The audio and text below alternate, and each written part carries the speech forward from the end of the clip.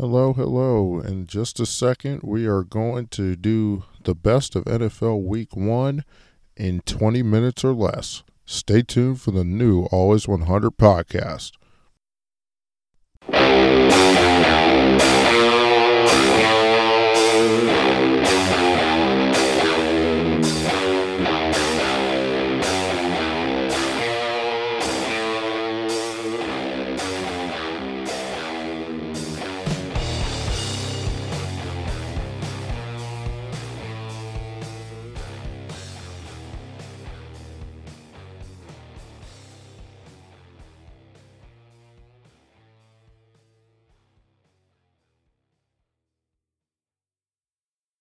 Welcome to the latest edition of the Always 100 podcast, live on Anchor FM. Today's show is a quick recap of Week 1 in the NFL in 20 minutes or less. We're debuting the show for the football season. We're going to try it out and see what's up. Also, might be me and some of my friends might be collaborating on a new sports journalism and so new sports page that I'm on, and more details to come on the next podcast, which will be Thursday night previewing Week 2. But tonight, I'm going to give you my biggest takeaways in 20 minutes or less from Week 1 in the NFL. It was incredibly cool to have football back in our lives. We definitely missed it. We definitely needed it. And for the most part, it did not disappoint under any circumstance. And, this will be every week's show. This will be a weekly Tuesday show from now until the end of football season. And I think you guys are going to love it. So without further ado, let's get right into it. We'll just go through some of the big slate of some of the slated games of the Week 1 schedule. Thursday night, the Chiefs looked absolutely terrific. They looked terrifying. Okay, and that's not even the best they're going to look all year long. Patrick Mahomes, 211, 3 TDs, no interceptions. The guy is sensational. He is a supernova. He's the best quarterback in football. There really is nothing much more to say about it. But the Houston Texans, poor Deshaun. I mean, this poor lost soul is not going to win a whole bunch of anything for the Houston Texans. So it's just going to be interesting to see what happens during the rest of the season. A couple other big games that I saw. Cleveland and Baltimore. My God. Baker Mayfield. What in the hell was that? 38-6 was the final in that game. I don't think Cleveland's going to be very good. Odell Beckham, it's not working in Cleveland. Don't be surprised if Bill Belichick finally, with some cap space at $34 million, makes a trade for Odell Beckham. Before the trade deadline. I think he wants to get out of there. You can talk about all this stuff all he wants to, but Baker Mayfield and Kevin Stefanski had the Baltimore Ravens, who I think are going to be absolutely fantastic this year. But hey, it did not go well for the Cleveland Browns this last Sunday night in Baltimore. That brings me to Atlanta and Seattle, and here's the thing. If Russell Wilson keeps that up, this guy's going to be the MVP of the league. 328 yards, 4 touchdowns, not one single turnover against the Atlanta Falcons. Seattle's going to be a problem. If Russell Wilson does what Russell Wilson does and they play half-decent defense, they'll be a problem. And they'll be a big problem in the NFC playoff picture. And I really enjoyed DK Metcalf and those fantasy points. I'm nervous as hell that this guy's going to be absolutely fantastic come Sunday night against the Patriots on NBC. And I think he will be a big factor for Seattle in order for them to win that football game. That brings me Then to the New England Patriots, my team. Impressive win. I'll just be completely honest with you. I really thought that the New England Patriots were going to lose Sunday against the Miami Dolphins, and I stick by it. I didn't think that the Dolphins were going to come up in there and legitimately,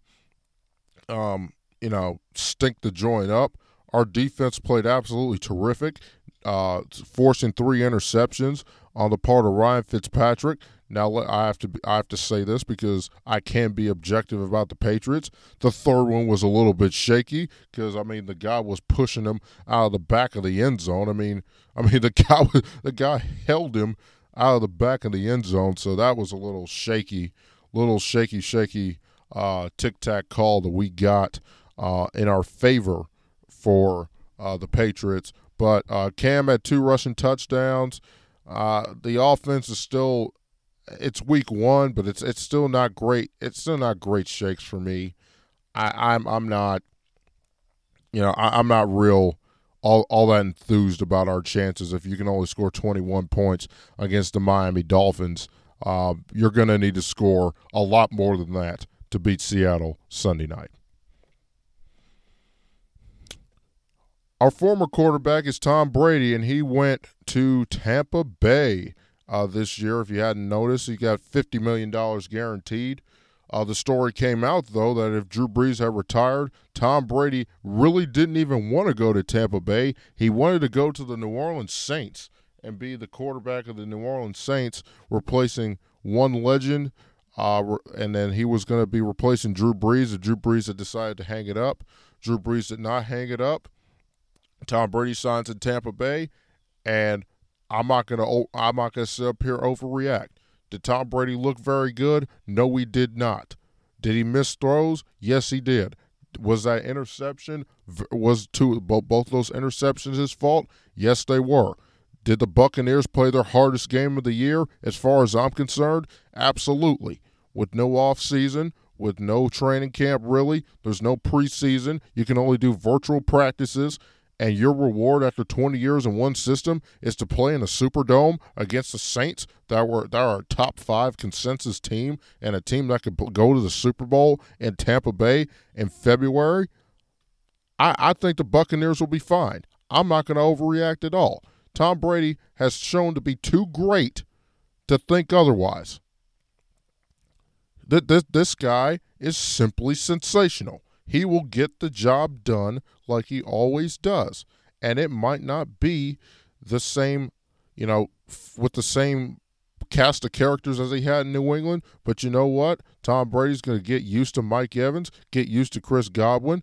I think they're going to beat Carolina this weekend because they can't afford to start 0-2 in the NFC playoffs. They just really, really can't. So the Buccaneers will bounce back. It was week 1. It was one of the hardest games that they're going to play all year long. It did not go well. Give the Saints defense a whole lot of credit and give the Saints offense credit because Alvin Kamara had about 3 total touchdowns, and he was a big factor in them winning that game. But I think the Saints and the Bucs are going to be just fine, and whoever wins the NFC South, the other team's going to be a wild card. That's the way I see it. Then we take a turn to the opposite coast, and then we're going to talk about 2 more teams that started 0-1 on the opposite coast Sunday. First of all, we'll start with the Dallas Cowboys, and I have to be honest with you. This is getting to the point now where the Cowboys are getting to be a snake-bit franchise. It is getting to that point where the Stephen A. line, what can go wrong will go wrong for the Cowboys. Hey, I'm starting to believe that's true because the Cowboys were playing the Rams. Their defense, I got to give their defense a lot of credit. They kept them with a chance to win the game on the final possession. Aldon Smith looked like an absolute monster. After 5 years off, this guy was wrecking shop all over the place. The Cowboys' defensive line was wrecking shop. They sacked Jared Goff. I like their secondary. I just think the Cowboys, if they can get enough stops, they'll be just fine. Another team I'm not overreacting for. I'm not going to overreact on the Dallas Cowboys losing on the final possession of the game on a very ticky-tack, very questionable pass interference call on Michael Gallup. That was very, very tic-tac at best. I'm not really sure what to make of that, really, because I'm not sure if he pushed off. I think Jalen Ramsey flopped because he got beat. Gallup beat him. And if he didn't do that, and if he didn't sell the call, I really think the Cowboys win that game in regulation and steal it. I think the Cowboys will be just fine. They'll be fine, but I will say this. The Atlanta Falcons, while look, the Atlanta Falcons play as much defense as the people on this show do, the loyal listeners of this show do, I'm just going to say this. The Cowboys offense, they need to give Zeke the ball. They will give Zeke the ball. Zeke had 96 yards on 22 carries, about 5 or 10 more catches, and another 19-yard touchdown. I think Zeke Elliott is going to have a bounce-back year, if you could call it that, because, I mean, a bad year for Zeke Elliott was 1,352 yards and 12 touchdowns. I mean, because that's a bad year for Zeke Elliott. But I don't have any problem about – I have no problem about the Cowboys. But I'll tell you what, to lose in the fashion that they did was absolutely brutal. And if it continues, we have to put the Cowboys in the of the franchises that are truly, truly snake bit. But also give the Rams a lot of credit for opening up the new stadium. They didn't look that great to me. They didn't look that great. Malcolm Brown had a good game. Robert Woods was running open on crossing patterns. Jared Goff was okay. This game's going to come back in the standings in January. It just is. We all know how this works. That this game will be a factor if the Cowboys don't win the NFC East. They'll have a big that this game will come back to bite them in the butt. That they had 3 points in the second half and they had a chance to at least tie in regulation, and they didn't get the chance to do so. Big game for Dallas this Sunday against the Falcons. Can't afford to start 0-2. That brings me to the next topic on the list, Kyler Murray. What a big win for them. That was the most, other than the Washington Redskins, and we'll get to them in just a second. Other than them, the team who had the biggest win of week number 1 had to be the Arizona Cardinals, getting it done against the San Francisco 49ers. Absolutely fantastic stuff going on by Kyler Murray and the Arizona Cardinals. And hey, folks, did we not think DeAndre Hopkins wouldn't make a difference for Kyler Murray? The guy had 14 receptions for 150 yards. Week 1. Paying incredible dividends for Kyler Murray, who I think is going to have a terrific second year in the NFL, because you give this guy a running game, you give this guy Chase Edmonds, you give this guy DeAndre Hopkins, you give this guy a quality enough defense with guys like Chandler Jones and Budda Baker on the back end. I think the Cardinals might make a wild card this year. And I mean, truth be told, I think about 3 of the 7 teams from the NFC playoffs are going to probably be out of the NFC West, because once again, I'm not real concerned about the San Francisco 49ers either. I'm really, really not. I mean, they lost to a quality Arizona team. Now, it doesn't help that George Kittle got hurt. It doesn't help that they don't have Deebo Samuel. It doesn't help that Jimmy Garoppolo was overthrowing people left and right. It doesn't help any of that. But you know what? When it's all said and done, the 49ers, Seahawks, and Cardinals, in my opinion, well, two of those teams are going to make the playoffs, and the Cardinals and Rams are frisky to make them as well, leaving 3 other division winners for the rest of the NFC playoff picture. It's going to be interesting to see how good the NFC West will be. Some other takeaways before we tease next week's show. Got a couple more. Aaron Rodgers, my Lord, F you. Aaron Rodgers with a big fuck you to everyone else. 364, 4 TDs, 0 interceptions. I mean, this guy, Hey, look, this guy is on a mission to destroy. He is tired of being disrespected by the Green Bay Packers. He's tired of everybody telling him that he's done. He's tired of all this stuff. I love to see it. It was absolutely terrific. And a motivated, pissed off, hacked off Aaron Rodgers is scary for the rest of the league. But I will say this. Kirk Cousins threw 4 touchdowns too. Yeah, they gave up 43 points on defense. Minnesota did. But Green Bay gave up 34 points too, and Kirk Cousins had 2 or 3 touchdowns himself. So, let's just hold off on crowning the Packers just yet. But I did rather enjoy seeing a motivated to destroy Aaron Rodgers. The Eagles and the Washington football team. See, I said it. I got it together. I said it. Carson Wentz got sacked 8 times. I'm not high on the Eagles. These guys can't. The injury bug has already started for Philadelphia. These cats can't stay on the field. Carson Wentz got sacked 8 times. That's not great. But give the Washington football team a hell of a lot of credit. Just give them a lot of credit. This team went down there.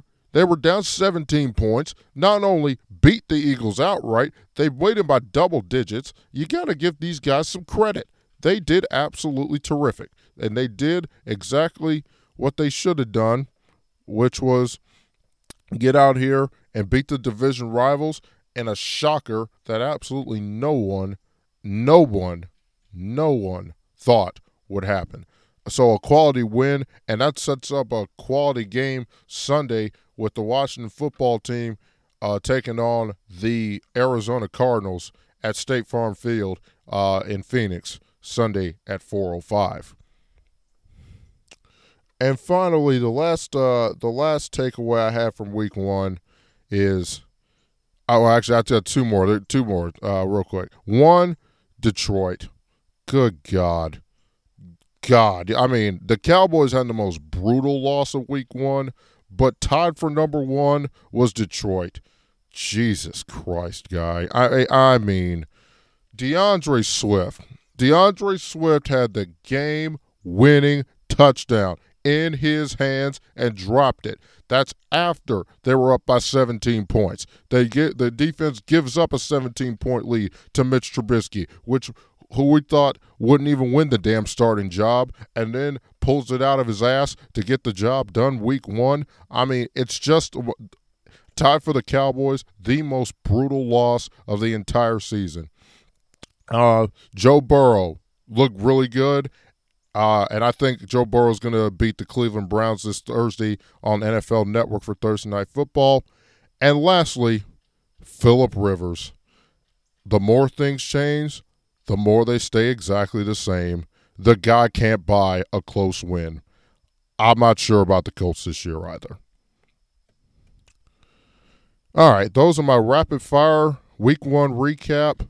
Coming up on Thursday, Deshaun takes on Lamar in H-Town. Patrick Mahomes takes on the Chargers.